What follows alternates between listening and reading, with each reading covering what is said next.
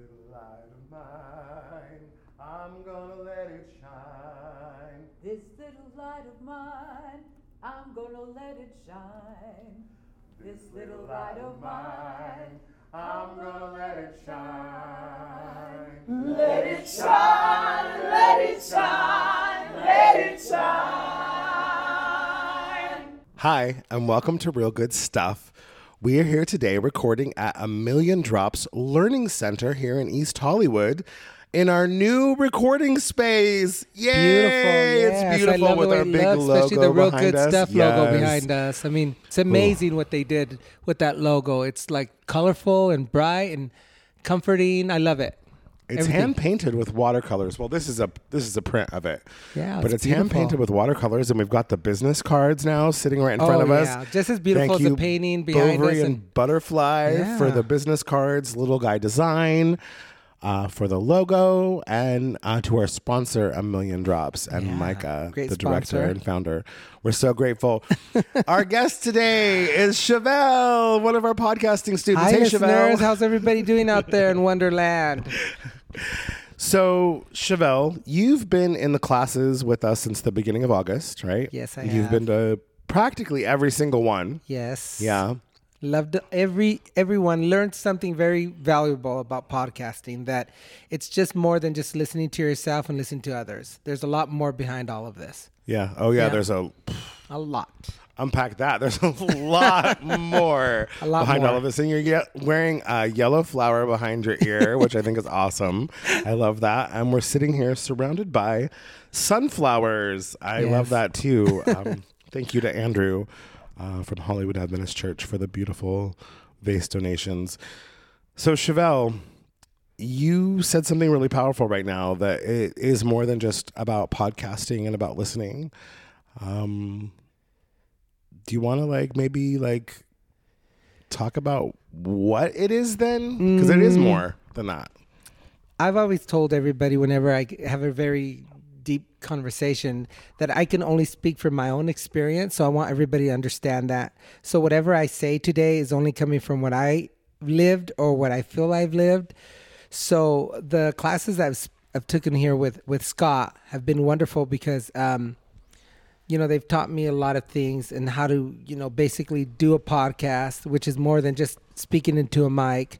There's the editing part, there's setting it up. There's so much more that goes into it than what just meets the eye. You think it's just about speaking, and it really isn't. And it's really funny that our topic today is about vulnerability, and maybe this goes together with podcasting, because there is a certain part of you that has to be vulnerable to be able to be open enough to allow people to be themselves on the mic, or be open enough so you can interview them and be yourself with them. Oh my gosh, you've been listening. I'm so proud. I'm so proud. Proud podcasting mentor moment. And I think that's something that we discovered with you together in class a few weeks ago, right? Where you kind of had I don't know. Do you want me to tell, or do you want to tell what happened that day and your moment at the table? Because it was kind of a quiet day. There were only a few of us, and it was beautiful. I don't know. Do you want to share briefly? Oh yeah, I'll definitely. I don't know if I can do it briefly, but I'll definitely share though. So today's topic is about vulnerability, and so I'm gonna speak about something that had happened to me maybe a week ago. Was it a week ago that happened? I think it's been a couple weeks now. Okay, a couple weeks. Yeah. I don't know. I've lost track of time in November. It seems like it's going so fast. Yeah. So I was with a friend, and we were just hanging out at the bus stop waiting for the bus. Mm-hmm. And so I have the audacity. No, just I have the natural ability to just be able to take a boring moment and make it something interesting for myself. Okay. Because I usually do something. I start with myself, and then if somebody enjoys it, that's great. If they don't, well, I'm not hurting anybody. Yeah. So I decided instead of just sitting there and waiting for the bus, I was just going to do a couple of dance steps. Right. So I decided, just being typical Chevelle, I just started doing my little dance steps, and I started dancing. So it's normal for people to, go by in their cars and take out their cell phones, and they record me. And other people, woo, you know, you're so great and whatever, and how, all right, keep going, do whatever you do. And every now and then you get someone that flip you off or say something offhand, whatever. But usually it's all positive, you know. So there I was dancing, and there was this lady behind me. She called me out, which is very, you know, older woman, maybe in her 60s. It's not abnormal that anybody would call you out, but I mean, it was just, I was so into it, and then she just kind of, and I thought, oh, okay, well, maybe another fan. So she goes, come over here, come over. Maybe another fan. I love how that's where your mind went. Maybe she's a fan. She's another fan. So she just kind of like, she goes like, come over here. And I was like, oh, okay. You know, I was happy. And then she goes, and she said it in such a like a serious mom moment. That's what took me offhand, Scott, because she was just like, are you okay? And I said, yeah. And she said, well, you know, the way you're acting, you must be on drugs. And that threw me off, Scott. I was like, what? I was expecting something totally different. So she was like, oh my God, is there something wrong with you? You know, the only people that act like that are people on drugs, that are high or on crack or something. And or people that love to dance and are just dancing while they're at the bus stop. I mean, like that couldn't have been what was really going on. But anyway, her implicit bias was getting her way. Go ahead with your story. Yeah, so it was like really weird, because it was like one of those weird moments where you're just like expecting something else totally, and then something else happens. You know, it's not at all what you thought. And so she was like, "You're on drugs, right?" And I was like, no, ma'am, I'm not. She said, no, you're on drugs. And I said, no, ma'am, I'm not. And I said, wait a second, I have to go give my friend something. And so I think I went to go give him a pen or something. Or I don't know what he wanted, or maybe the lighter. And so people are going to go, oh my God, you get the lighter. Because no, he, you know, whatever. He was smoking a cigarette, whatever. I went and gave him a lighter, and then I went back to her. Because giving someone a lighter doesn't mean whatever, you're giving them drugs. or whatever. And so there's so much implicit bias. When you shared this story the first time, I was like, everybody's jumping to conclusions. Yeah, it sounds like one of my life stories. Yeah, and it was like so weird, Scott, because I went back to her and I told her, okay. And she goes, oh my God, you are on drugs because you just gave him something. And I go, excuse me? And she said, no, I know you gave him drugs. And she was so convinced that I was doing drugs that she was trying to convince me that I was doing drugs. Well, because you needed help, she thought. No, I don't know. She just, I don't know if I wanted. People shame addiction in weird ways. It wasn't her business in the first place if you were on drugs anyway, even though you're not. But that's a whole other topic. But it's just weird though, because it's. Well, this is LA. It's not rural Washington, and people are going to get in your business. But it was just the way she said it. She just said it like so convincing. She was like, no, you're on drugs. And I was like, no, ma'am, I'm not. She said, no, you're on drugs. She was like adamant. She was like, no, I know you're on drugs. She was like, I'm going to convince you you're on drugs, even though. I'm sorry, I have to laugh, not to cry, because it was just really sad. Okay. Because there's this woman that doesn't know even my name. But yet she sees me dancing, and I'm just like very positive. People have just driven by me. Some are, you know, with their cell phones out and recorded me, and other people are screaming, yeah, woo, whatever. And she calls me out, and she's trying to honestly convince me, even though I know I'm not on drugs, that I'm on drugs. I never had a feeling like that of somebody at that age that was so adamant, you know, no, you are on drugs. I'm going to convince you you're on drugs. And I was like, it just took me out of my body for a second, because I was like, am I on candid camera, or is this like punked, or is this all a joke? Is somebody going to come out and say, you're punked? Or, you know, maybe this is all just set up, you know, and it wasn't. So that goes back to perceptions. Well, I was just curious, though, why I brought that up. Yeah. I want to maybe kind of, I don't know. I kind of maybe want to edit that out, what you just shared a little bit. What part? Well, no. Because what I really wanted to ask you about was that day in the podcasting class, not the events that led up to it. So can we go back to that? Oh, I'm sorry. No. Because I also kind of felt like that was, that was a lot of like, oh, I'm on drugs. You know what I mean? And it kind of, I want to be careful that we're not addiction shaming in the podcast as well.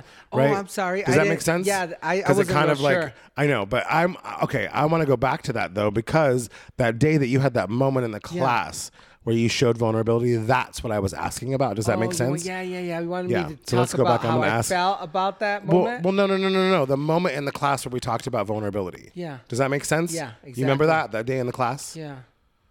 Where you had that breakthrough when you broke down and we talked about vulnerability and not always being sunshiny Yes. when you're recording and realizing that there's all moments. Yeah. So can we go back to that? We'll definitely go back to that. Because I think that's valuable. I think we can leave that maybe part of it in, but I felt like we kind of You don't want to. Yeah, we you're totally round right. around that point of like, you're not on drugs. I'm not on drugs. I've never done drugs. It's like that was a little too. Yeah. Like I want to be conscious of that. Yes. Because people that are on drugs are also struggling too. Yes, That's exactly. a part of vulnerability. Okay. So Chevelle, there was a really great moment a couple of weeks ago in class where there wasn't a lot of us. There were only a few, and you really opened up and you displayed vulnerability in a way that I had not seen you display before. Yeah. And it changed the way that you get behind the microphone. And I don't know if you noticed that, but I noticed that. Do you want to speak to like that day and like what that felt like to like, because coming to LA and the experiences here, it's a very vulnerable experience, right? Yes, it is. So how did that feel that day in class to like sit there and have that kind of, not really a meltdown, but like a breakdown and cry in front of people like that? The basic feeling overall of being in front of people and being vulnerable is really not new to me, but this situation that happened to me was. So when I was in class and I spoke about that and the vulnerability of me being in a situation that I felt I was being prejudged or somebody's perception of me was totally not what it really was, made me feel very vulnerable. Yeah. You know, because I maybe I was wrong too, because I perceive this lady. I mean, we all have these perceptions of certain moments and people, and I really felt like she was going to come and tell me something else. And so all those feelings and me bringing them up in class were really kind of hard, but it helped me to let all that stuff out. You know, it helped me to realize that these are of everyday occurrences that we go through here in LA. Now, would they happen? Would these kind of occurrences happen in Northwest? Honestly, I don't think so. You know, I've been, you know, not that I'm trying to calculate how many things have happened to me, good or bad here, but all the years that I've lived in the Northwest and all the time that I've lived here, I've lived more stuff in this short time I've been here than I've lived in all those years of the Northwest. There's a lot more people here. There's a lot more going on. Yeah, there's a lot more going on. But I mean, and there's a lot more honesty. You know, Here? a lot. Yeah, there's a lot. People are honest. Yeah. Honest. I don't know if you want to say honesty in the way of like, I'm really telling you the truth, but I'm being honest with my feelings. Because when people are angry, they're angry. When they're happy, they're happy. Yeah. So when they want to tell you something, they're going to tell you. There's no buffering. There's no nothing. It's just like, okay, like that lady, she said, okay, you're this and this. And I was like, yeah. So that put me in a very vulnerable state because I'm not used to that, Scott. Yeah. I'm not used to people just coming up to me and you know, basically telling me what I am or what I'm Judging doing. you, yeah. Judging you right there. Oh, right. see, I am so used to it. Yeah, you probably are because you've been here longer. Well, and it happened to me in my hometown too. So I think maybe our experiences, like your experience in Washington State growing up and my experience in Oregon State growing up on the coast, I think we're maybe a little bit different in some ways. Like, because I certainly felt judged. And so when I came here, I came down here for college the first time in 96. And the college that I went to, Azusa Pacific University, I did feel super judged there too for being queer and being at a Christian university. Here in LA? Yeah. Oh, wow. But out in the suburbs. Yeah. Okay, Absolutely. Oh, absolutely. Yeah. There's tons of people here that aren't okay with LGBTQ people. We just assume that that's the case because we're in the city. But there's people like that everywhere, right? It's people are people. People are, no matter what, that's very true. No matter where you go. Coming to LA for me then after APU and then moving to Altadena and then moving to Hollywood the year after and then moving adjacent to Koreatown the following year in 2000, it shifted things for me because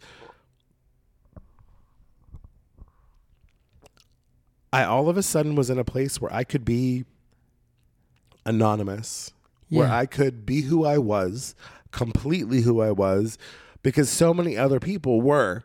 Yeah. And the part of LA that I was living in at the time hadn't been gentrified. I mean, this was 2000. Yeah. LA, the face of LA, the face of Hollywood, the face of downtown has changed a lot. Yeah.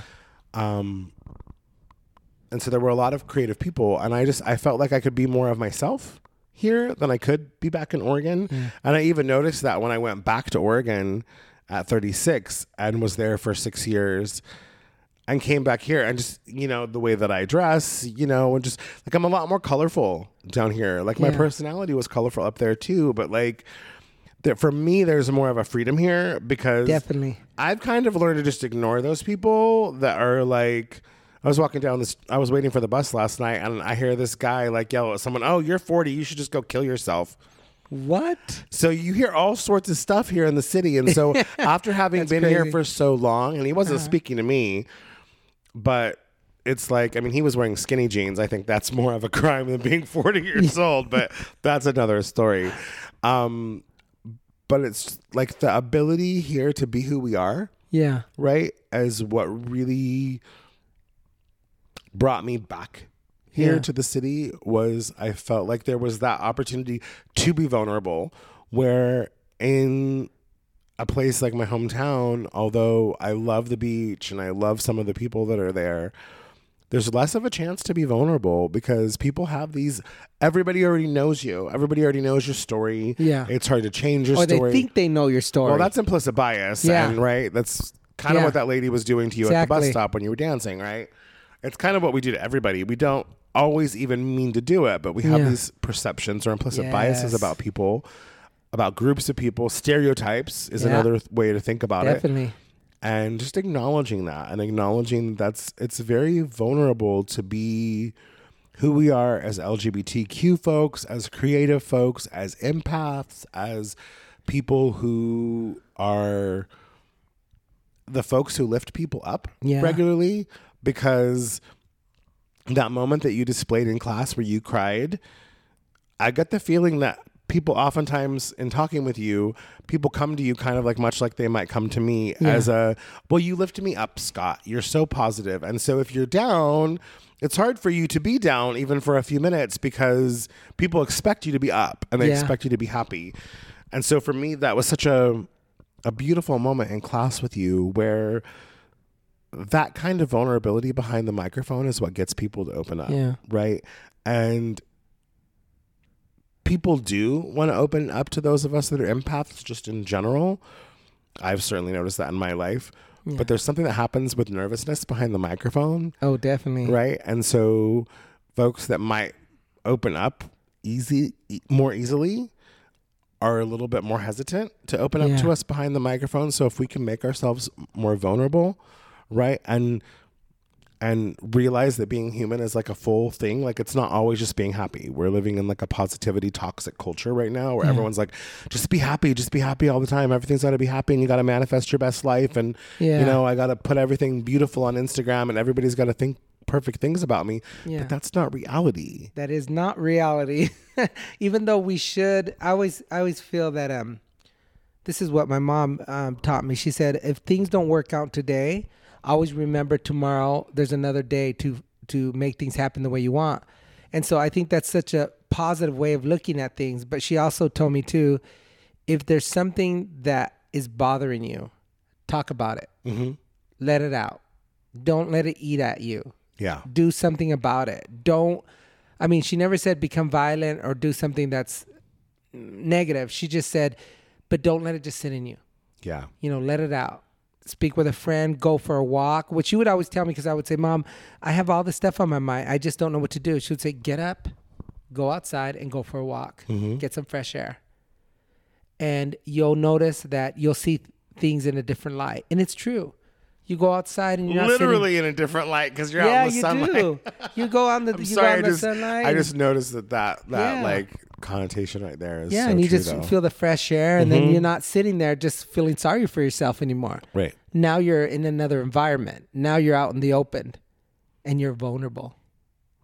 Again, vulnerability is such a big part of life, right? Yes, and it's actually a lot of people think that vulnerability is a weakness. See, this is let's let's really break it down. So it's not weak? No. It's not weak to be vulnerable? No. Really? That's I thought it was. No. Well, at least not for me. I'm going to tell you what I think vulnerability means to me. What does vulnerability mean to you? Vulnerability means to me that you can be the most honest, the most caring, and the most you at a moment that people are even taken back like you were. Mm-hmm. I mean, you're basically opening yourself up to all kinds of judgment. Right. But it's to me, it's like, this is if I were to put it in like in the metaphor, it's like if you were an actor, because we're all actors and we all go out and, in front of the crowd, whatever. But vulnerability to me is like this whole different level. It's like if you were to take off all your clothes and go right on stage, and then you were to ask everybody, what do you think? Mm-hmm. That's vulnerability to me. You're putting yourself so out there that you don't know people's reactions. Mm-hmm. You're just being who you are. You're being at the most raw, real person that you can be. And that's who I was being at the other day when I spoke about that. And I cried because there was no other way I could be. There was no other way I could fake it and just say, okay, Scott, I'm being someone else. No, or I could act this. No, I was just being honestly the most vulnerable. And you got to always remember, when you're the most vulnerable, it could go both ways. People could totally be sympathetic to you, or they could be so bothered by your realness and just ignore you, or even be kind of rude. Right. Like, don't cry. Don't be a baby crier, or man up. I've had that said to me a million times. Mm-hmm. Man up. Why should you cry? Yeah. So that's a part of vulnerability that you have to always remember in life, that you should always be vulnerable, but you should also remember that you don't know what someone else's feelings are going to be once you are. I love to cry. Me too. I think it's super helpful. I know it's super helpful. I know that it's something that emotions have always been easy for me to access. And when my dad was still alive, he would talk to me about that a lot. That I have this ability to reach out and be yourself and let people know who you really are. And express my emotions. Yes. Right? I think that's very why people easily. Come up to you and are able to talk to you. Right. Because they don't always know how, and they don't always know what to do or what to say. I don't think he did for years. And I think me being his son helped me in a lot of ways and helped him in a lot of ways, because it was what, brought us close together when I was an adult. Yeah. And enabled us to talk, was the fact that I can express my feelings so openly. And he knew I have suicidal ideations. He knew about all of that. There's been a lot of, trauma in my life that has led me there. Yeah. But he knew, and he was very patient, and he is always I tried to leave home the first time at like age 5. Wow. So talk about vulnerability. Yeah, that's vulnerable. And just always kind of feeling, he was adopted, and always kind of feeling that when I was a kid, like I didn't belong where I was. Yeah. And that carrying over into my adult life, like always kind of seeking approval or something. Well, not approval. Being an outsider, right? Being an outcast, being a person who was always excluded, right? At the church, I was excluded. In school, I was excluded. Especially from a small town, right? Yeah. And so when you get to that point and then you get into your adult life and it continues happening and you continue not fitting in, you start to question where you belong. Yeah. And then I end up in all these different situations. Before that, I realized that anthropology was my passion, and that I was sometimes kind of doing this on purpose, that I'm different for a reason, right? Yes. And it's not about seeking approval. It's about inclusion. It's about realizing that we all have a lot of differences, and that my vulnerability, my difference is also my gift.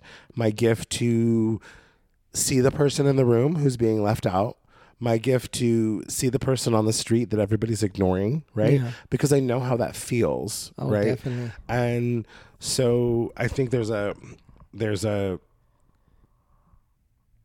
pattern in our culture to victim blame people, whether it's homelessness or mental health. Definitely.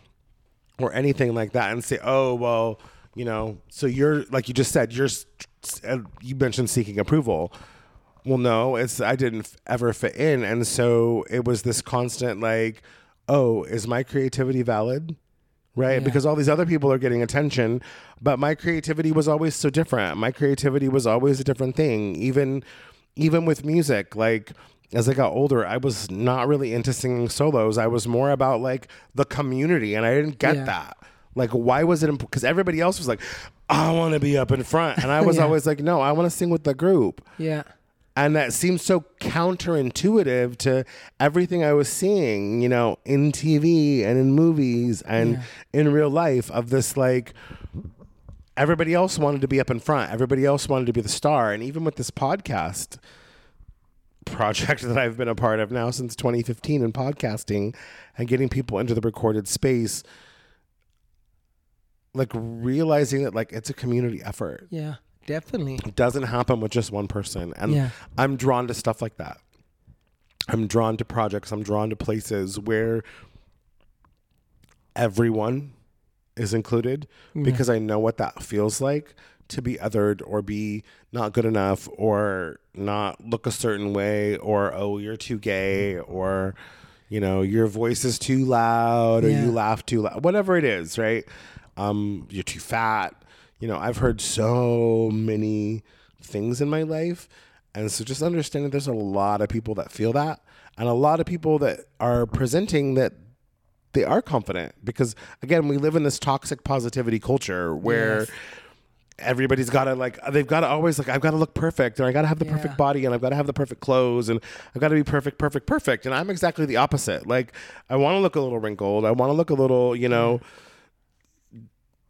like that because it's vulnerable and it's real and I'm a real person, right? We're real people. Yeah. You said something really interesting though that made me think about myself. You said, I just wanted to be a part of the community. And maybe there's a part of you that, when you're part of a community or you're part of any group, which all of us want to be a part of something, you feel less vulnerable. Because vulnerability is different to everybody. Vulnerability, maybe to you, maybe it's something to be dangerous. Like maybe if I'm alone or I'm vulnerable and there's nobody around me or I'm not a part of a group, maybe I'm more, people are able more easily to hurt me or do something to me. So I understand that, totally wanted to be a part of something. That I do, but this is going to sound really weird, but I've always felt that it's more important to be who you really are, even if you are by yourself. And I've always been like a loner like that, so I haven't been like, I'm the alpha male and I want people to believe in what I'm saying. I've never been a leader, definitely never been a leader. I don't want people to follow my lead, but I've never been a follower either. I've never said, okay, well, I'm going to follow these people because it's something I want. I'll be with a group because we're all working together for a goal. Like in choir, I've been in choir since I was 6, 7 years old. Okay. So choir has always been something I'd love to do with people because it's a group thing, and I don't feel vulnerable. But it's never important to it's never been that important to me to feel vulnerable. Like if I've been with a group or without a group, that doesn't matter to me. Because I'm vulnerable when I feel I have to be, because I always believe I'm vulnerable when I want people to really understand where I'm coming from. Like that day that I was talking about what happened, I was just trying to explain what I really felt, and I wanted to be vulnerable. Yeah. So I chose that. But there's people that are afraid to be vulnerable because they think they're going to get hurt, So what do you feel about that? Do you think vulnerability has something to do with being alone or maybe that has nothing to do with? I think it depends upon the person and the situation probably. Yeah. Like for me, I wasn't alone. Yeah. Although I felt like it, growing up as a queer person in such a small town in Southern Oregon. It was very isolating, and I felt like there was nobody to talk to. And honestly, even being back there for 6 years, even being in Portland, I felt like there was nobody to talk to. And it wasn't until coming back here and struggling for so long to kind of get myself, my feet, so to speak, back under me in Los Angeles. But it took a long time. And remembering back to when I came here the first time, it took about 2 years. Yeah. You know, when I was at APU and all of that. After I got down here to really like feel like, okay, I'm good now. Yeah. Like I'm set. And I'm starting to feel that way. And it's just, we're just at the 2 year mark. And I was thinking about that the other day, and I find that ironic. I think I will always feel vulnerable. Yeah. And I think I will also feel always isolated and alone. I think that's just part. I think that's part of. That's interesting. I think that's part of. I don't want to say it's my makeup. I think it's the environment that I grew up in, and just being who I am in the queer community that like is kind of more on like the asexual spectrum of being queer. Yeah. You know, and just kind of feeling like, you know, always like still being the weird one in the queer community, and like, you know, not liking West Hollywood, and not really even now like thinking that bars are just not my thing. It just is not. I love to dance, but I'm just not really interested in that environment. And finally being okay to tell myself, yeah, I get that's where a lot of people gather, but that's not my thing. But also like going out hiking in a group really isn't my thing either. Like I like being around smaller groups of people. I can totally understand that. Yeah. And I just have had to accept that about myself at this point in my life, that I'm an extroverted introvert. Yeah. Like I love to be around people, but I also don't like to be around large groups of people. And just being conscious of my energy, being conscious of who I am, being conscious of the fact that I'm very, very trusting, but I'm also not trusting, if that makes sense. And so I'll kind of lay myself open to people, but I really hold a lot back. Yeah. Right? Because there's some things about me personally where I'm always like, it's not about getting let down. It's just realizing that different people have different like temperaments and personalities. Oh, definitely. And my personality is very big, and I'm very emotional, and I love to speak up. As we were kind of talking about vulnerability and different things before, speaking out was one of those things, along with listening, that's a very vulnerable experience. And I'm that person that just can't help speaking out about injustice. It's hard for me not to. And that's very vulnerable. And it's put me in a lot of situations in my life where I've been that one in churches, or in like nonprofits, or in groups of friends, or in relationships, or whatever, where I've been the one that's spoken out. And not that it's been held against me, but it's affected me in in adverse ways.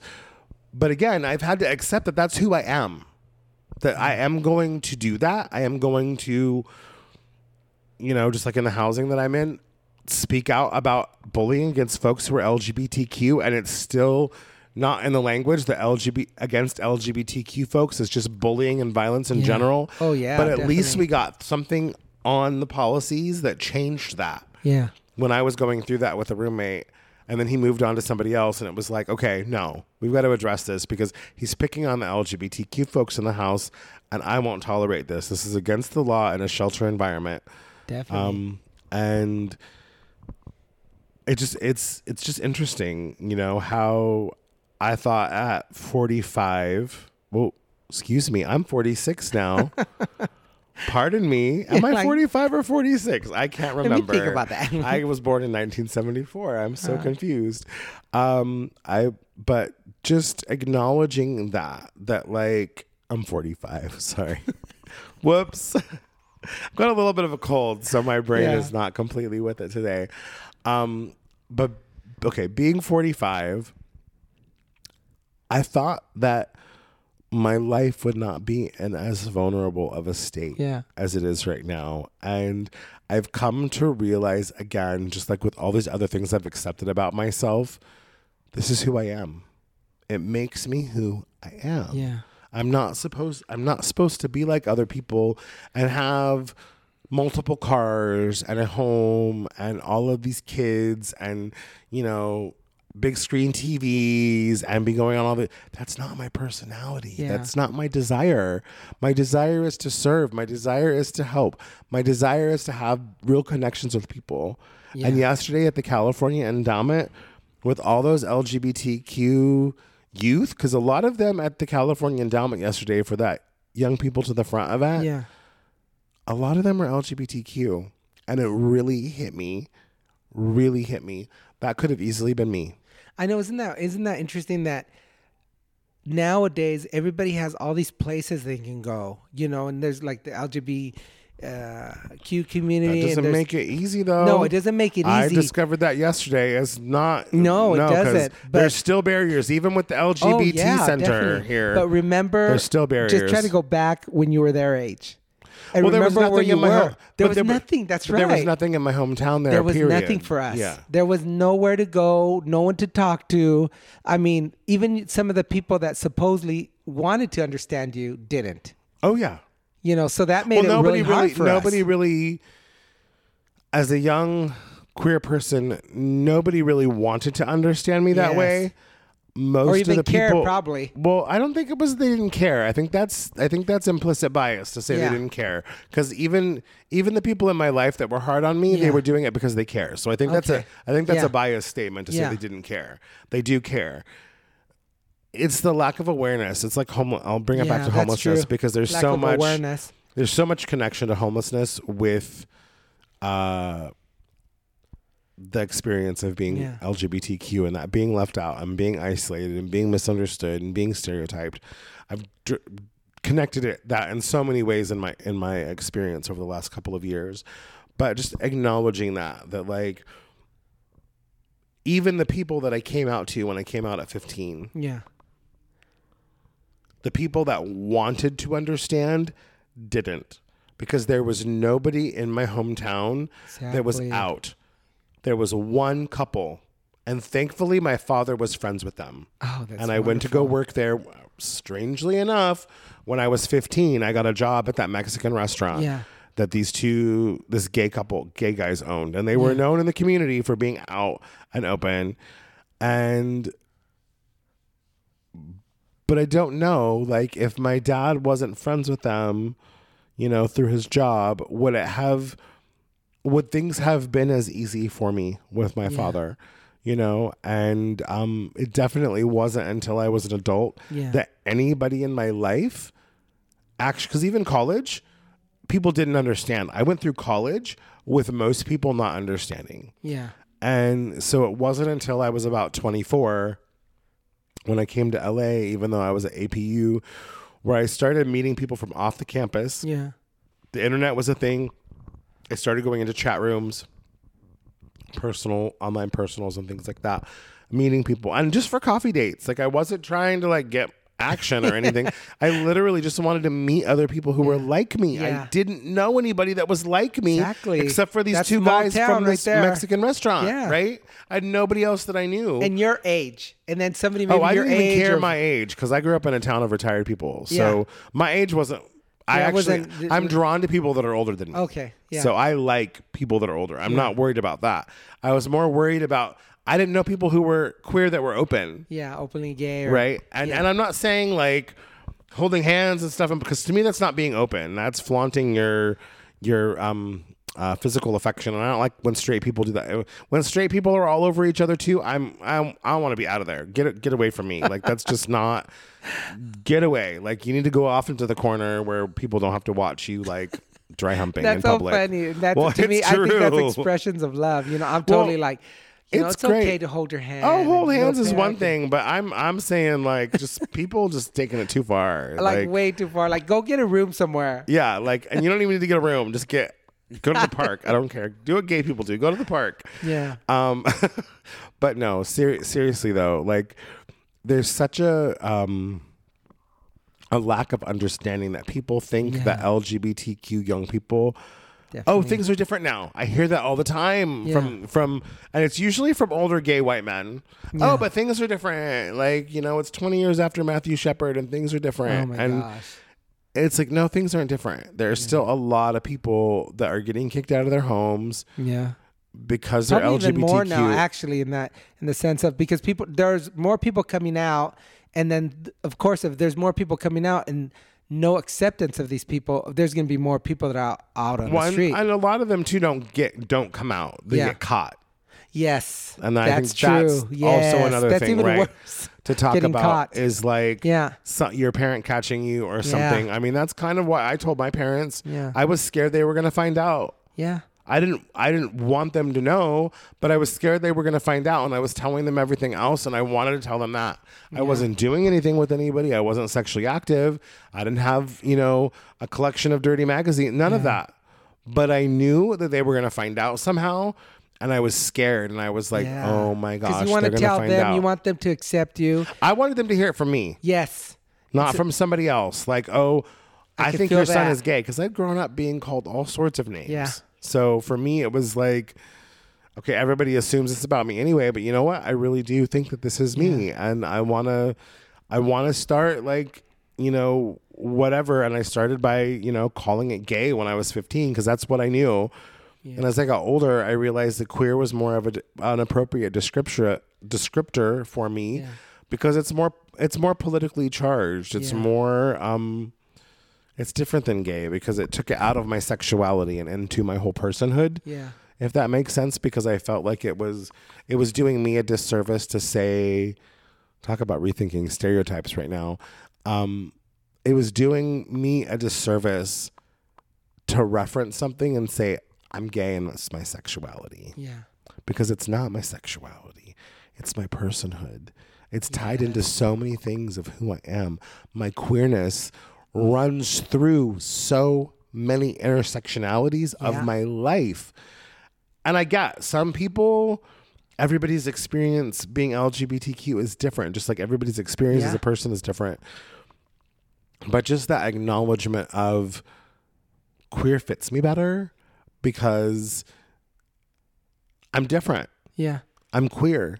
It's not about who I sleep with, because honestly, that's none of your fucking business who I sleep with. I mean, to be really honest, right? I don't feel like, if I want to tell you, absolutely. But I don't like it when people assume and they make the assumption that they can just talk about that part of my life. Absolutely. We'll talk about the fact that I'm queer. Yeah. Who I'm in a relationship with, which I'm not in a relationship, by the way, if you're listening and you're single and you're an activist and you're handsome. Just kidding. But I am single, at least at the time of this recording. That's nice to know, Scott. Vulnerability.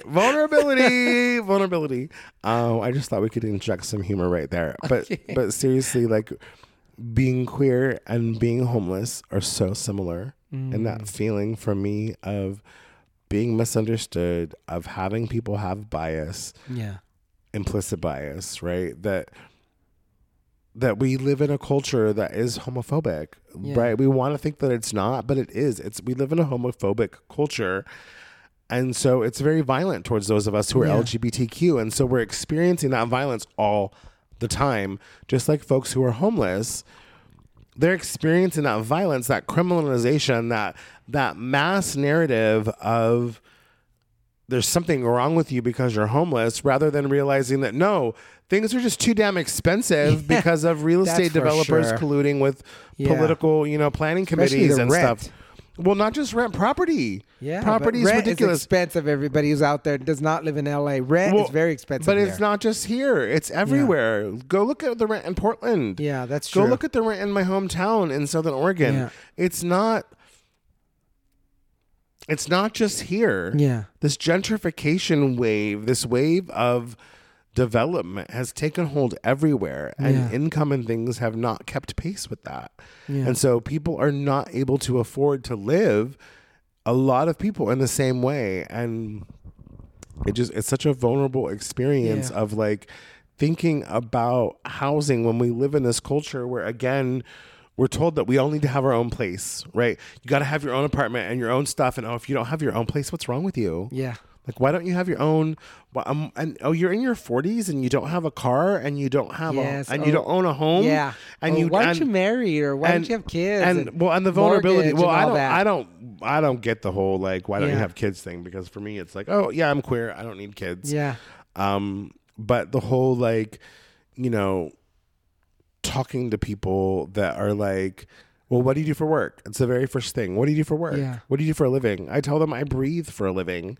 Right now, literally, that's True. what I'm doing. I'm Yeah. breathing for a living. I am trying literally to make it through the day right now, every day, because of what had happened to me. I was already dealing with a lot of stuff before becoming homeless. And then that experience of being on the street just like escalated everything for me. And within 5 days of being on the street, a person can develop PTSD. So, I mean, just imagine the things in me that had kind of been simmering that I'd already been trying to deal with. And then poof, you're on the street. It's like magnifying glass, here we come. And I feel like the bug underneath of it that the little kid is like messing with, you know, trying to mess with it and it's just like, vulnerability. It's the birthplace of innovation, creativity, and change. Brene Brown. I love that quote. So much happens out of vulnerability. Definitely. And speaking about fathers, my mom and dad just arrived on Wednesday. And so my dad, he had a stroke last month. Okay. And he had a seizure maybe 3 weeks before he came here. Okay. So, of course, the first thing everybody was asking my brothers and sisters, is it possible for him to travel? Yeah. And I was like in a very, very vulnerable state because I felt like I had no say in it. Like everybody else was like, okay, we want dad to stay. Screw you. You're the youngest. They just go to see you because you're the baby. You're not married. You know, you're still living out your fantasy dream. You should wake up and get a real job already, just like the rest of us. So they decided to come. They're here with me since Wednesday. But I had a very vulnerable moment with my father this morning. So they asked me to go get breakfast. Okay. And so, okay, I'll go get breakfast. And so I went to, I'm not trying to plug in McDonald's, but I went to go get breakfast for, at McDonald's for them. Because my mom really likes the biscuits and all that. So I went and I came back. And I have a picture by my television or whatever, by wherever I was at. I have a picture of somebody I really care about. And my dad doesn't really never really accepted me being pansexual or bisexual, whatever you want to call it. And my mom told me, oh, he was laying down. And my mom said, your dad wants you to take that down. And I was like, why am I going to take that down? She said, he doesn't like that kind of stuff. He doesn't like for you to show basically your gayness, And so I felt, again, like a very vulnerable, maybe 6-year-old, 5-year-old, and here's daddy telling me I'm being a bad son, And so, here I am trying to be myself in LA. The people that I love the most in my life come, and yet I feel like I'm back at home. And my dad's still telling me, I don't accept who you are, Chevelle. And so all those feelings come back to me, and I'm like, this is crazy. I'm here in my own place, or here where I'm supposed to be. And my dad's telling me, he still doesn't accept the part of me being gay. And you think you've grown up, you think you've seen enough, you think you've felt enough, yet people come back to you. And this is about being real vulnerable. And they'll just take you right back to where you were when you were 5 years old, or maybe when you were 13. And they'll say, no, I know you. And this is who you are, and this is who I don't want you to be. And so there I was again, being the 6-year-old, and there was my daddy telling me that I was being bad and that I should be a better son and not be gay. And it took me back, and I had to control myself because I was saying, here's this man that just had a stroke. He had a seizure a couple weeks ago, but yet he still can't accept who I really am. And it's like, these are the kind of vulnerabilities I don't want to feel.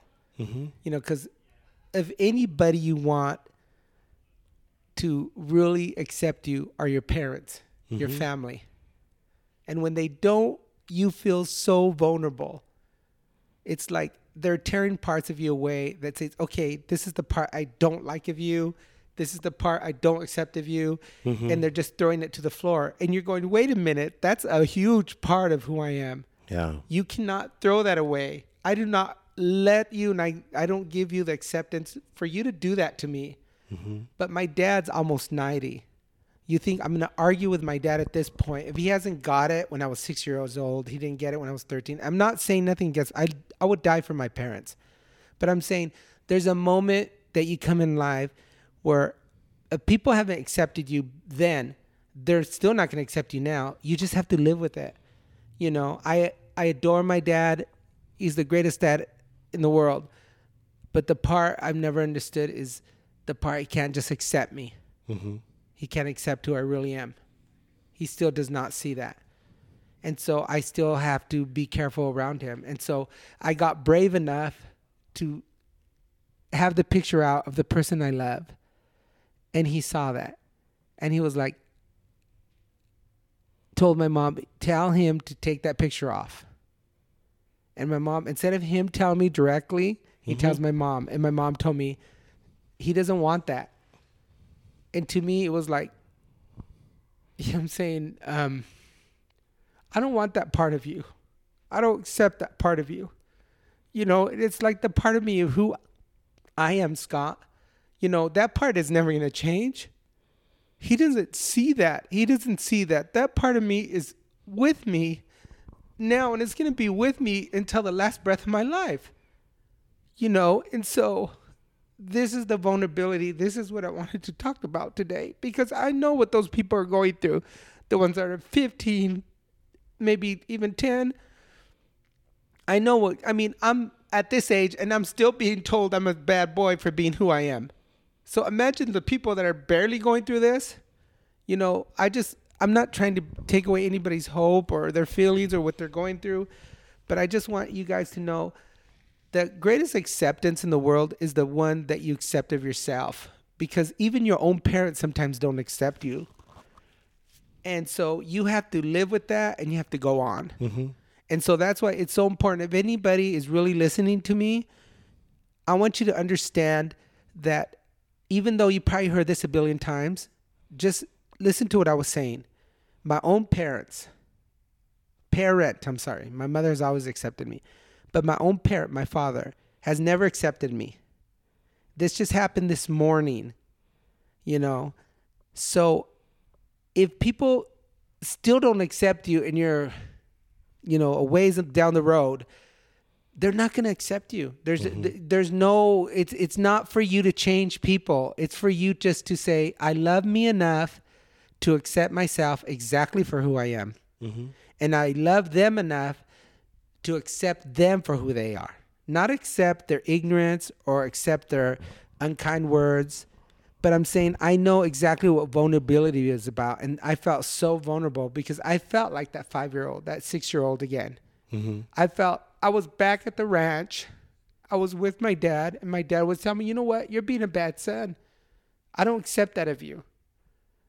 You know, and that hurts because these are the moments that you want, you know, people to really understand. You would think it's about time these people would understand you, but they don't. And I understand that. And I hope my brothers and sisters, if they listen to this, that they're saying I'm being judgmental against my father. I am not being judgmental. I'm just expressing what has happened to me throughout my life with my father.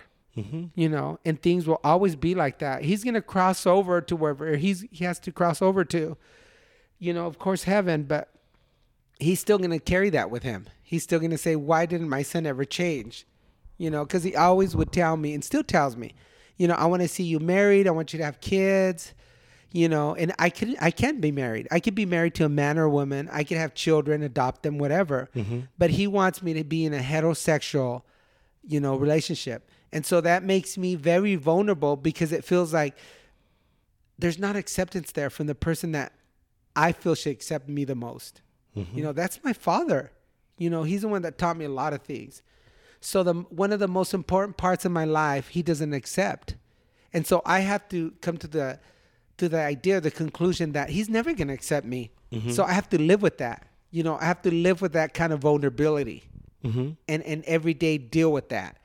And it hurts, especially when, you know, they come from so far. My father has gone through so much these couple of months, you know, with the stroke and then with a seizure. And yet he's still my dad. And I'm still his little 6-year-old. That's the way he treats me. And that's the way he sees me still. You know, that he could still tell me, oh, you know, I see this about you. You got to change it. You're his littlest son. Yeah. You're his baby. Yeah. Of course. You know, so I'm sorry.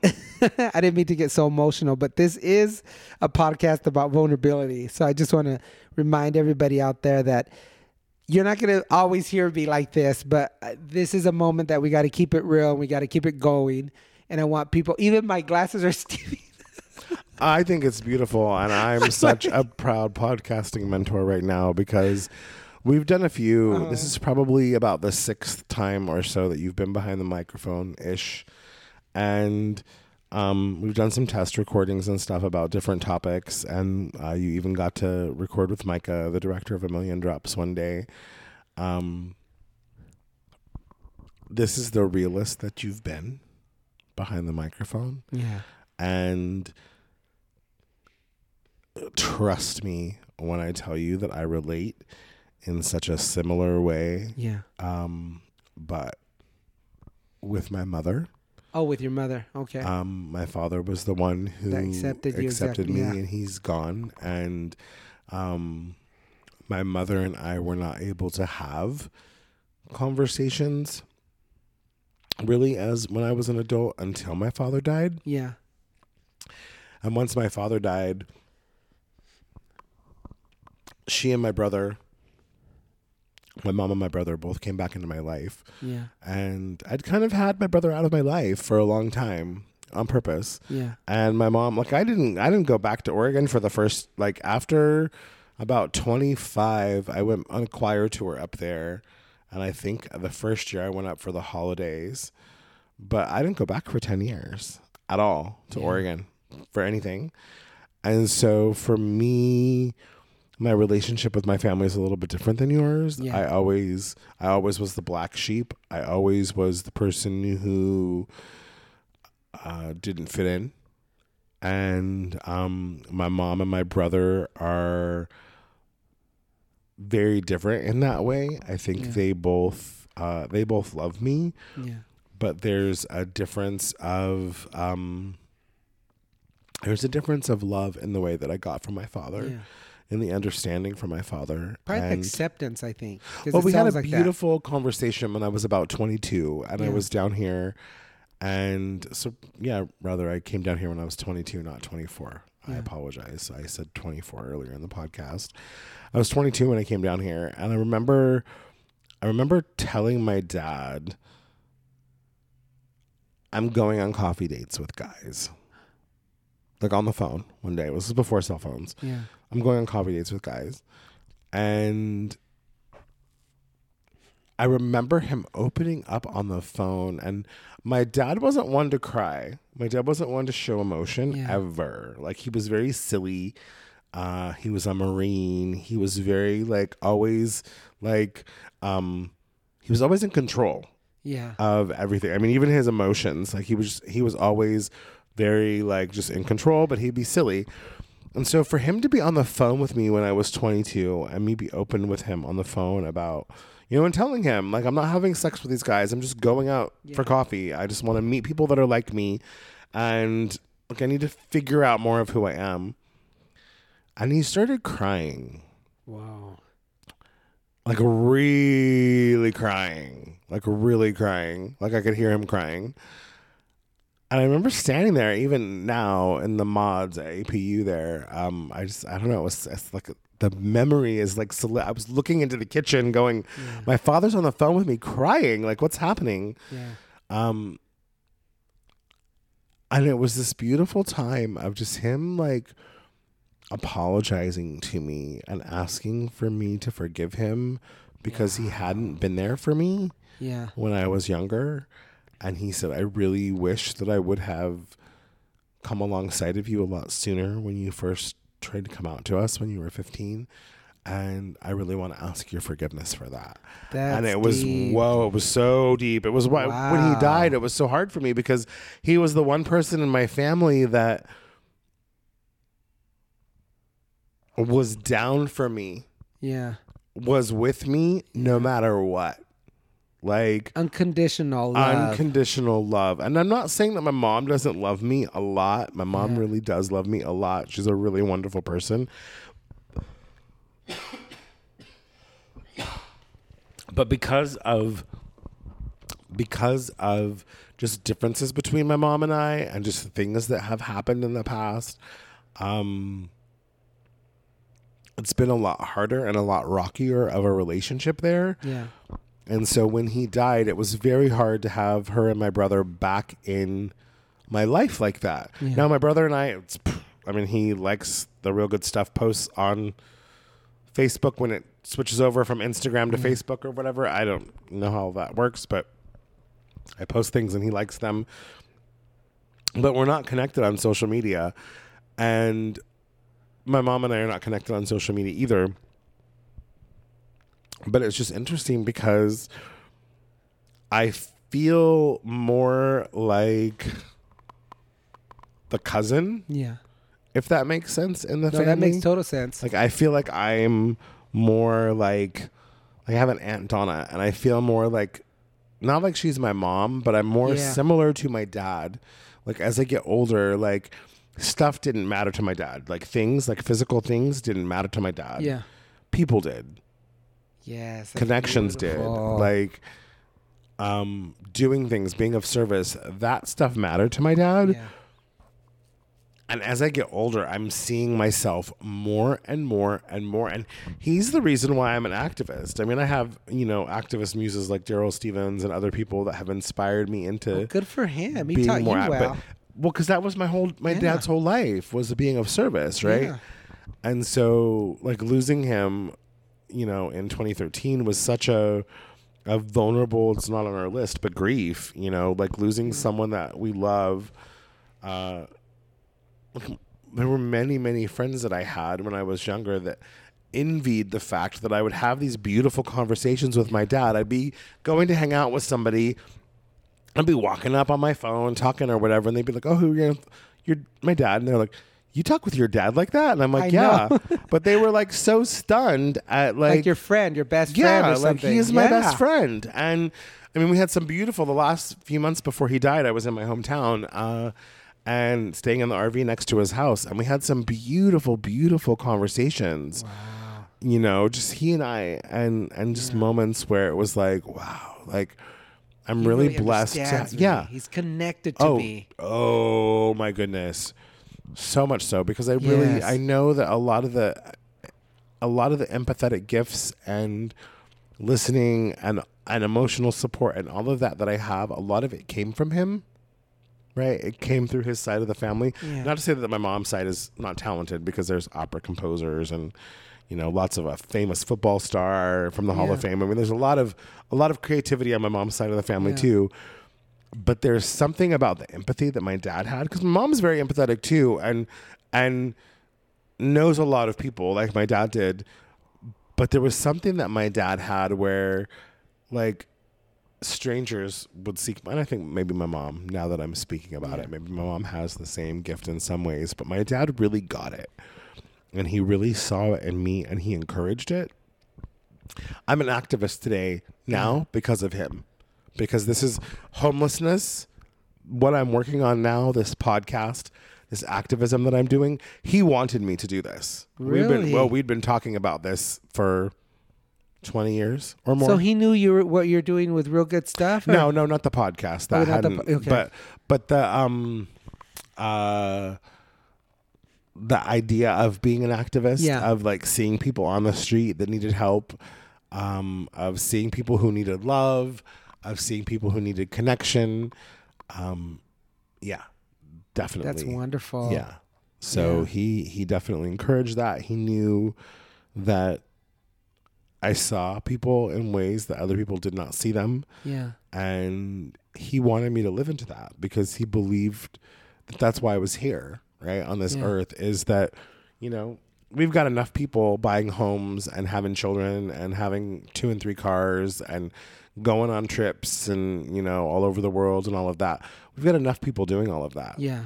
We need more people. We need more people doing activism. We need more people building community. We need more people teaching other people, you know, stuff like this. Like yesterday when I was at the California Endowment recording, and one of the guests was this guy, Tony, right? And I was talking to you about this before the recording. And we sit down, we're in the lobby of the California Endowment. All these people are walking by. And I just was like, I really liked what you had to say on the panel. And he's on the steering committee for the event. And I was like, the youth steering committee. And I was like, I want to have you like sit down with me. Oh yeah, I would love to. So we sit down and we start talking, and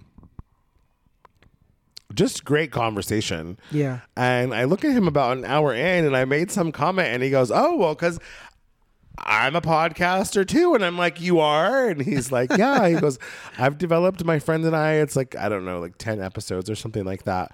We've got the outline and everything, and we're about to start recording. And I was just really like stunned. And then I said, oh, I teach podcasting. And he goes, you do? And I was like, yeah. And I pointed out the business card that he was holding, right? The Real Good Stuff business card.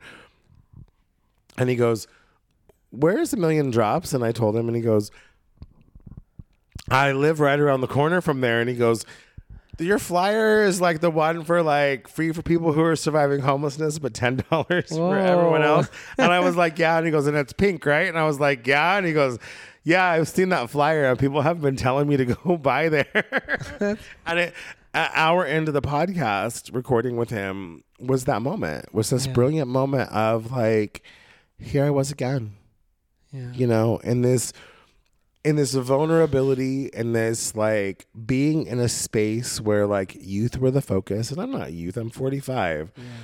But like being there and hearing these young folks in the early parts of the day talking about like getting kicked out of their homes, and not focusing on that, but just, you know, that's what led them into being homeless.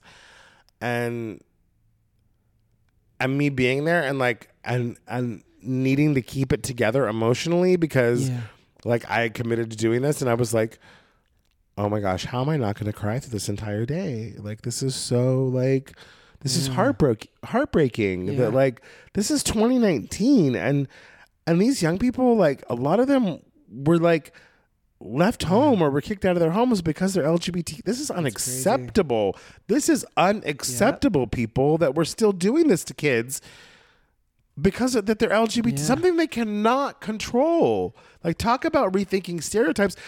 If you're listening, stop kicking your damn children out of your house. Like, that's not acceptable. That's wrong. And that's, I believe at some point, whoever you believe in is going to hold you accountable for kicking your kid out, right? Definitely. I mean, talk about judgment. I mean, it's so heartbreaking to me.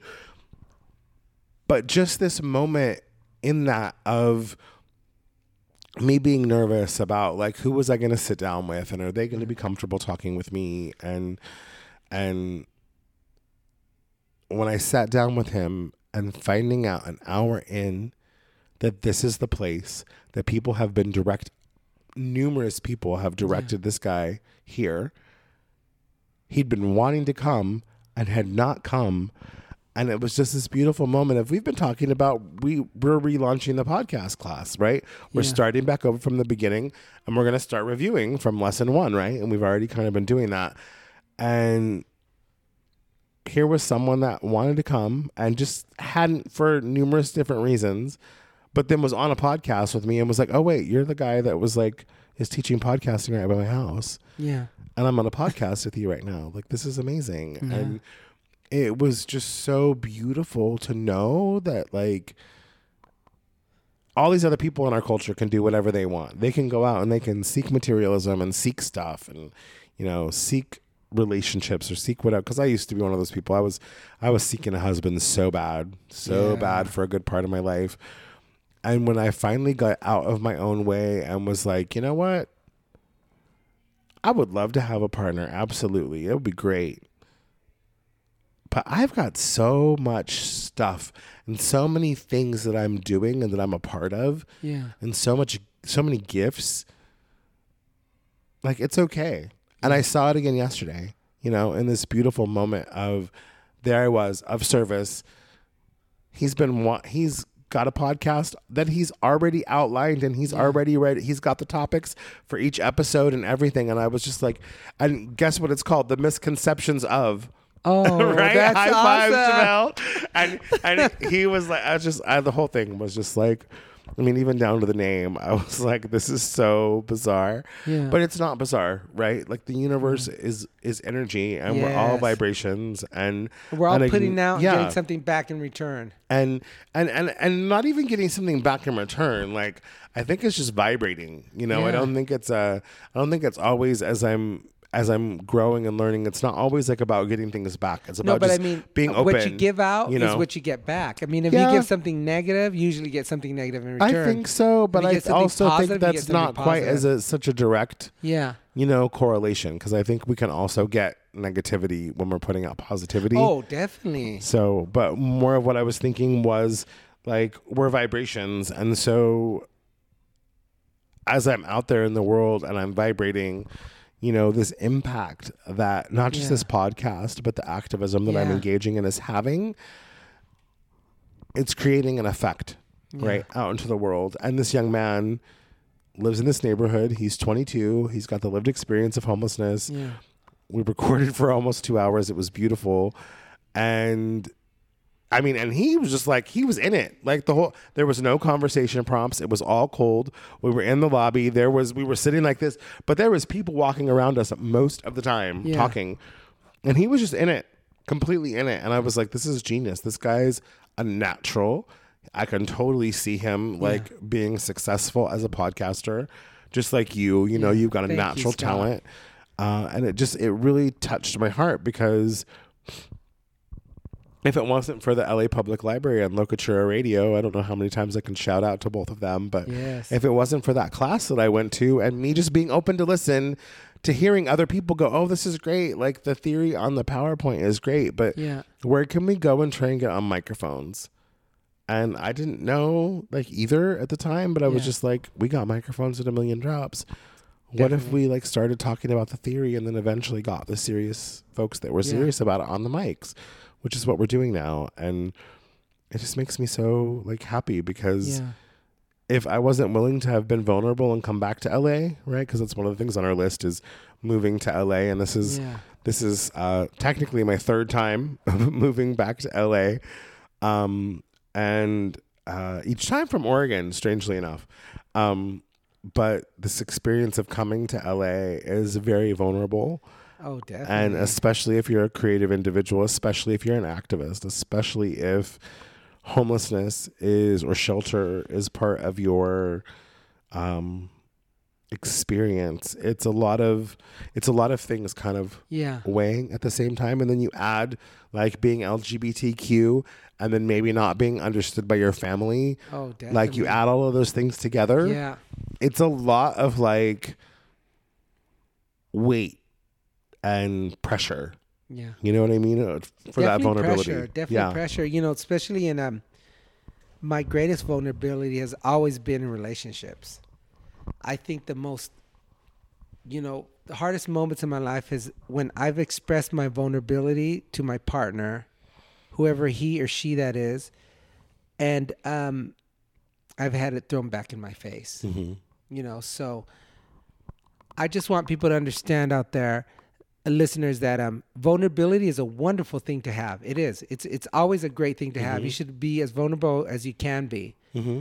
But you have to also remember, just as you are vulnerable, there's people that are out there.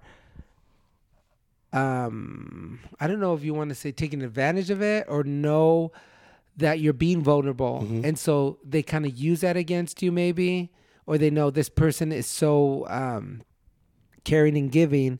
So I'm going to see as far as I can go and take advantage of this person or take advantage of their vulnerability.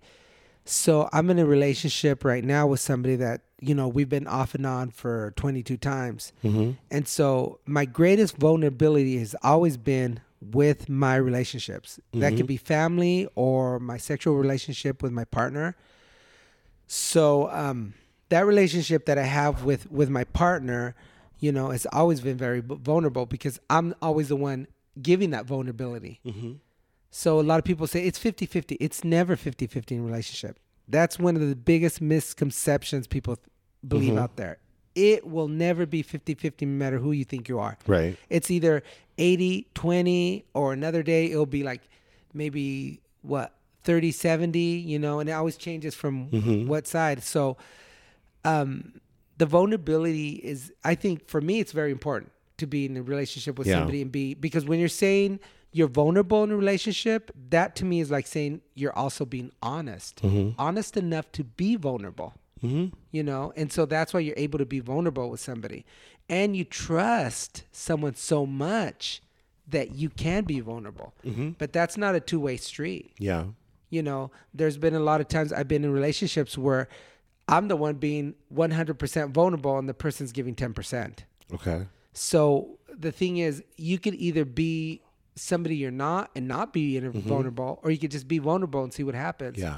And so I'm one of those people who always wears his heart on his sleeve.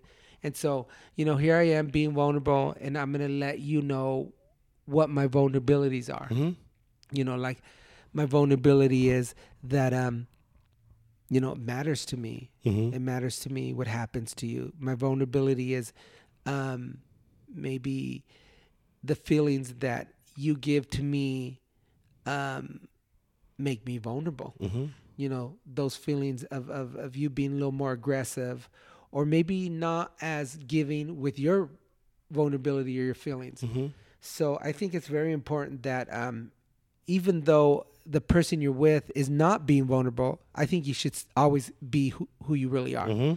And so if you trust somebody enough that you can be at that place and be vulnerable, I think you should be vulnerable. You know, even if that person isn't vulnerable. I don't know if you understand what I'm trying to say, but to me, it's very clear. It's super clear to me too, because I try to practice that as much as I possibly can as well, because I think it's important to be open. You know, openness is so open-hearted living. You know, wholeheartedness is what Brené Brown calls it. These folks who live wholeheartedly. Yeah. I certainly see myself as someone like that. Like, I mean, someone can hurt me a whole bunch of times, and as long as I see that you're trying, if you're not trying and you're just doing it to be a jerk, then okay, we're done. But no, I really think that most people are trying. You know, most people are trying, and I've even, you know, thought of a number of situations in my life recently where, you know, grace has been not just administered to me, but to other people around me. And I remember finding Ground Game LA recently, and just the conversations there around grace and being gracious with each other. You know, we're human. We make mistakes. We say the wrong thing. We act out maybe when it's not the best choice to act out in that way or a hurtful way, right? Taking responsibility for it is one thing, but the grace, though, that other people can have with us of acknowledging that, like, we're all human. We all have bad days. We're living in a white supremacist culture. We're living in a culture that's based on genocide of multiple different groups of people. And so just acknowledging that there's a lot of people that are in trauma, you know, there's a lot of, you know, whether we're LGBTQ or someone is of African descent or, you know, Latino or someone that's undocumented, an immigrant right now, you know, a Republican. Oh my gosh, fear for your life. No, I'm just kidding. Just kidding. I love Republicans. I have Republicans in my family. Oh my gosh. I even know some Republicans. But just, you know, that acknowledgement of, you know, that wholehearted living, of that being open to, you know, just not just loving people, but being gracious with people and how they show up and not taking things personally and not like when someone gives us attitude, like not automatically just giving attitude back. Yeah. Like how do we, you know, respond in a gracious way? And if they're being snide, like, do I have to be snide back or can I be loving back? Yeah. You know, or can I, you know, can I be gracious with that person and realize that maybe their snide comment was directed at me, but it had nothing to do with me in the first place. Yeah. That maybe there was other things in that person's life that are causing them, and they just feel comfortable because I'm a comfortable person to lash out or to say something. Yeah. And so I'm trying to take it from that point, because when I was younger, I was a little bit different. I was a little bit more like, and I suppose I can still be like, what did you say to me? Yeah, really? What did you say? Like, So you're I was more a lot aggressive more like or that. something, or assertive? I'm still assertive. I'm Yeah. still very assertive. I was a little bit more willing to engage in, Oh, yeah. like, verbal altercations, I guess. Say something to me, I'm gonna speak back to you. Yeah. I'm a little bit less like that now. I'm a little bit more like a go. Like the guy last night. Ordinarily, like when I was younger, I would have been like, you know what, skinny jeans are stupid and blah blah blah. Yeah. But his comment was his comment, and he was probably down there for the bar. That's my implicit bias, but that's why most of these young folks are hanging out in downtown on a Friday or Saturday night, and it is what it is, and that's kind of a common thing right now in our culture, to just joke and be like, "Oh, kill yourself," or when people make the little hand motion.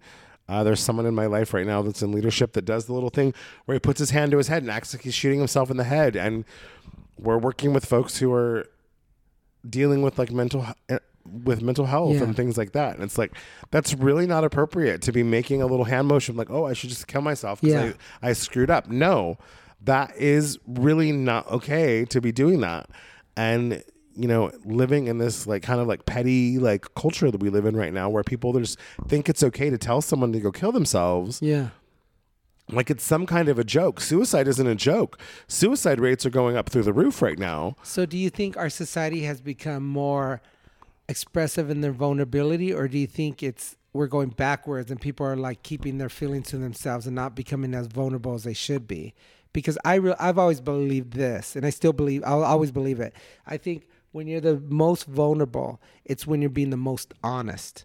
And maybe not with everybody else, but at least with yourself. Yeah, absolutely. I think it's a challenge, like, in being vulnerable. Like, not everybody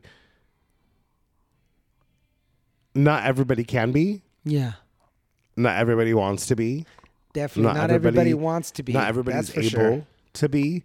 And that could be, because of abuse or neglect or lack of connection or just a fear of being hurt. There's, like my partner has this great fear and this great mistrust on being vulnerable with anybody, because basically his mother and father just gave up on him and, just sent him away. And so, of course, the first model of what he saw in a relationship was, his mother and father being divorced and then just saying, you know what, son, we don't want you around anymore. And so we're just going to put you in a foster home. So that's a lot to carry. That's, so it's hard for you to be vulnerable again. It's hard for you to trust and be vulnerable, because you're thinking to yourself, well, if I'm vulnerable and I trust people, they're going to do the same thing what my mother and father first did to me. Yeah. So that's why, one of the reasons why I still am vulnerable with this person, and I don't give up on this person, because I know this person is carrying abnormal baggage. This is not normal that somebody would, just go take you to foster care and make you go through all that. It's not a normal day experience that people go to. That's just like an abnormal experience. So sometimes you have to remember what you have gone through as a child, or what you haven't gone through, affects totally what is going through right now, you as an adult. So you have to always keep that in mind. And that's being vulnerable, being vulnerable and being able to really, evaluate your decisions and what you're going to do with your life and how you're going to treat other people, and especially how you're going to treat yourself. Yeah, absolutely. Wow, Chevelle, we've covered a lot of things. We started with dancing. We've covered relationships. We've covered trust. We've covered moving to LA. We've covered empathy. We've covered listening. We've covered speaking out. We've covered homelessness. We've covered family. We've covered being LGBTQ. We've cried. Yeah. We've laughed. As we come to the end of this episode of Real Good Stuff, Is there any last thoughts about vulnerability that you'd like to share with the listeners? That's a good question. I would just say, be the most trusting so you can be vulnerable. Mm-hmm. Be the most vulnerable so you can be trusting. Mm-hmm. That's about it. Okay. That's good. That's a good point. Yeah. Trusting is a lot to do with vulnerability. Yes. Yeah. Oh, yes. Absolutely. They go hand in hand. Yeah. Well, I'm really grateful that you're willing to make yourself vulnerable enough to participate in the podcast classes. Yes, thank you and so much for continue everything showing you've done up for all of us. Well, I intend to keep doing it. We're excited. We're going to keep going, and we're going to keep recording the conversations about creating a podcast series, and we're going to keep having the classes and the advanced classes and welcoming new folks. And I'm really happy to be on this podcast listening journey with everyone. And I'm definitely learning a lot about ways to be more open and be more trusting myself. Cause I think we all have, ways that we can grow in vulnerability. And I just wanted to give you a million thanks, for giving me this platform. Cause I normally don't speak about my vulnerability. So I just want all the listeners out there to have a good idea that you're not going to probably hear me in a long time speak about this topic again. So I just want everybody to know that, I like to keep it chipper and like happy. And, it's so vulnerability to me is very important, to express. But it's also part of me that I keep close to myself, you know. So I try to always, be happy. And, vulnerability is great. And I'm not saying being vulnerable is not being unhappy. I'm just saying this is probably not, you're not going to see this all, you're not going to hear this from me all the time. So I just want to shouts out to Scott for being able to give me this platform to express myself openly and freely, and to A Million Drops for us being able to do this right now at this time in my life. Absolutely. Thank you so much, Chevelle. And thank you to all of the podcast class participants. Thank you to A Million Drops for sponsoring this great program. Real good stuff. We have been recording here at A Million Drops Learning Center. We are located at 1711 North Van Ness Avenue on the corner of Hollywood and Van Ness.